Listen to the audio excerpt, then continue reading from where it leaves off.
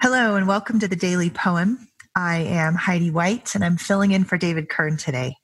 I'm going to read to you a poem called 90th Birthday by R.S. Thomas. You go up the long track that will take a car, but is best walked on slow foot, noting the lichen that writes history on the page of the gray rock. Trees are about you at first, but yield to the green bracken, the nightjar's house. You can hear it spin on warm evenings. It is still now in the noonday heat. Only the lesser voices sound, blue fly and gnat, and the streams whisper. As the road climbs, you will pause for breath, and the far sea's signal will flash, till you turn again to the steep track, buttressed with cloud. And there at the top, that old woman, born almost a century back in that stone farm, awaits your coming, waits for the news of the lost village she thinks she knows, a place that exists in her memory only. You bring her greeting and praise for having lasted so long with time's knife shaving the bone. Yet no bridge joins her own world with yours. All you can do is lean kindly across the abyss to hear words that were once wise. Well, I chose this poem because today is my birthday and I wanted a birthday poem. David asked me to record the podcast for him today because it's my birthday and I love doing it. So here I am. And I read a lot of birthday poems and I picked this one because I had never read it before. And it is fitting considering some of the contemplations I've had about birthdays lately. But this poet, R.S. Thomas, he's a modern poet, a 20th century poet, was raised in Wales and is considered a voice for the country in many ways. And as you could hear in my reading, he's meditating on the connection of the landscape to the people, which I really loved. This idea of him climbing up this mountain in order to bring birthday greetings to an old woman who remembers the past. I really like this line in the second stanza. And that stone farm awaits your coming, waits for the news of the lost village she thinks she knows, a place that exists in her memory only. And as I get older, this is not my 90th birthday, by the way. It is my 41st birthday.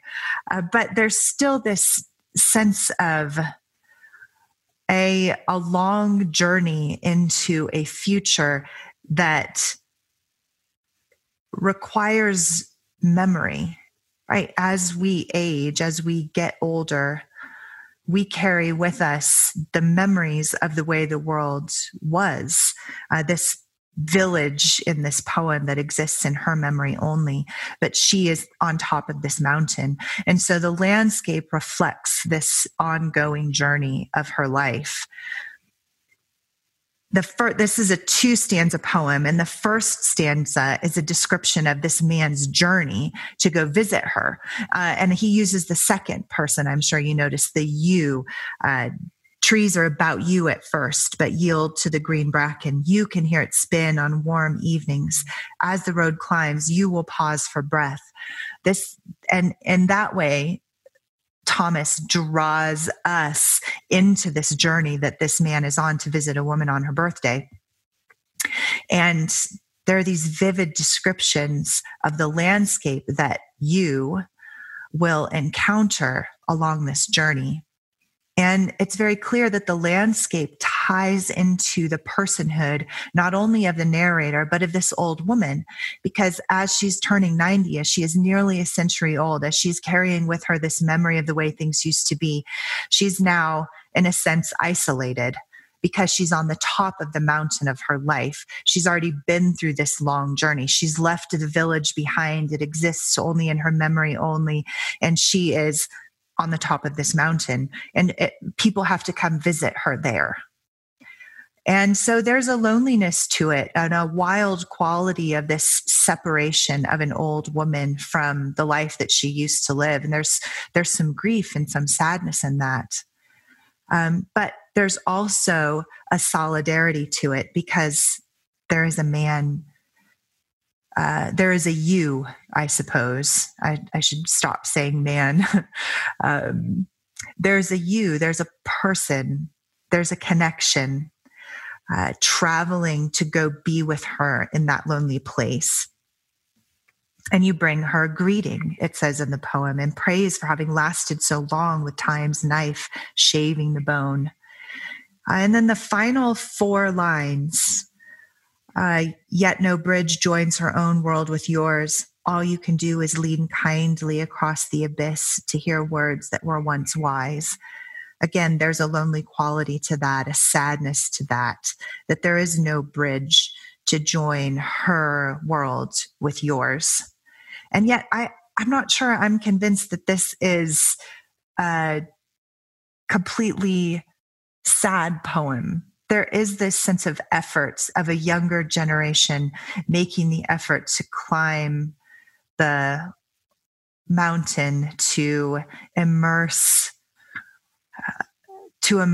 him or herself in the landscape, to notice the way things are along the journey to get to this 90th birthday.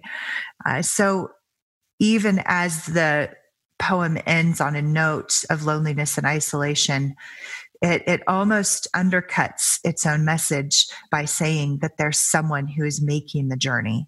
There's someone who is attempting to be the bridge between the village as it is now and the village as it exists only in this old woman's memory.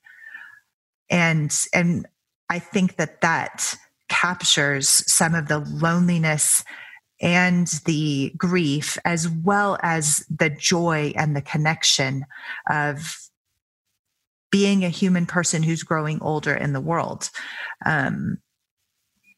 That we do carry with us our memories and the geography of our lives and the places in which we have dwelled and lived and built a life.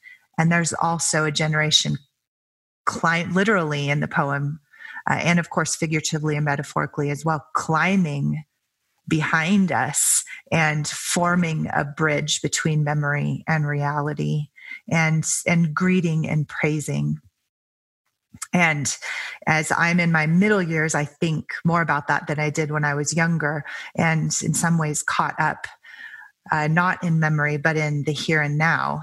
And as I get older, I realize so much of my life is memory, and it's worth preserving. It's worth telling the tale. And it's also worth being the person to climb the mountain, to connect with those who have gone before. And I think a lot about that. And that's why I chose this poem. So here it is one more time. 90th Birthday by R.S. Thomas. You go up the long track that will take a car, but is best walked on slow foot, noting the lichen that writes history on the page of the gray rock. Trees are about you at first, but yield to the green bracken the nightjar's house. You can hear it spin on warm evenings. It is still now in the noonday heat. Only the lesser voices sound. Blue fly and gnat in the streams whisper. As the road climbs, you will pause for breath, and the far sea's signal will flash till you turn again to the steep track, buttressed with cloud. And there at the top, that old woman, born almost a century back in that stone farm, awaits your coming, waits for the news of the lost village she thinks she knows, a place that exists in her memory only. You bring her greeting and praise for having lasted so long with time's knife shaving the bone. Yet no bridge joins her own world with yours. All you can do is lean kindly across the abyss to hear words that were once wise. Thank you for joining me on the Daily Poem. We'll be back tomorrow with another poem.